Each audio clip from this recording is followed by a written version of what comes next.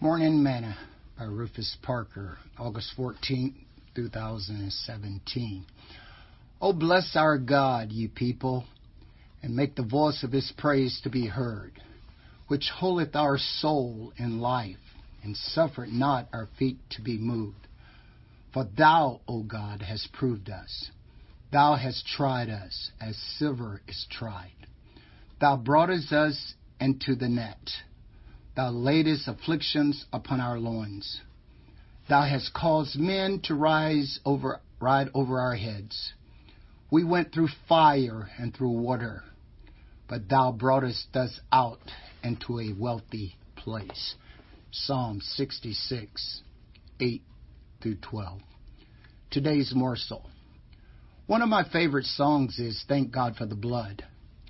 One of the verses says, we cannot know, we may not tell, how we are saved from death and hell.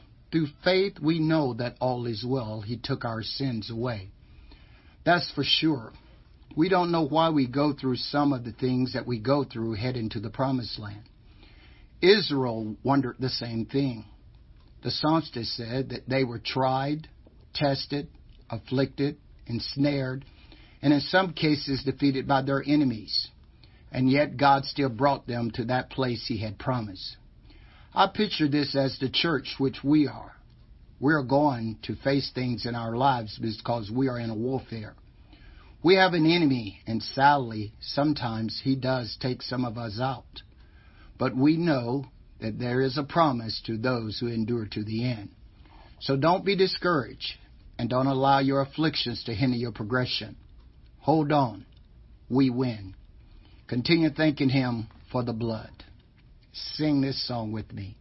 Thank God for the blood. Thank God for the blood. Thank God for the blood that washes white as snow. Thought for today. Don't allow your afflictions to hinder your progression.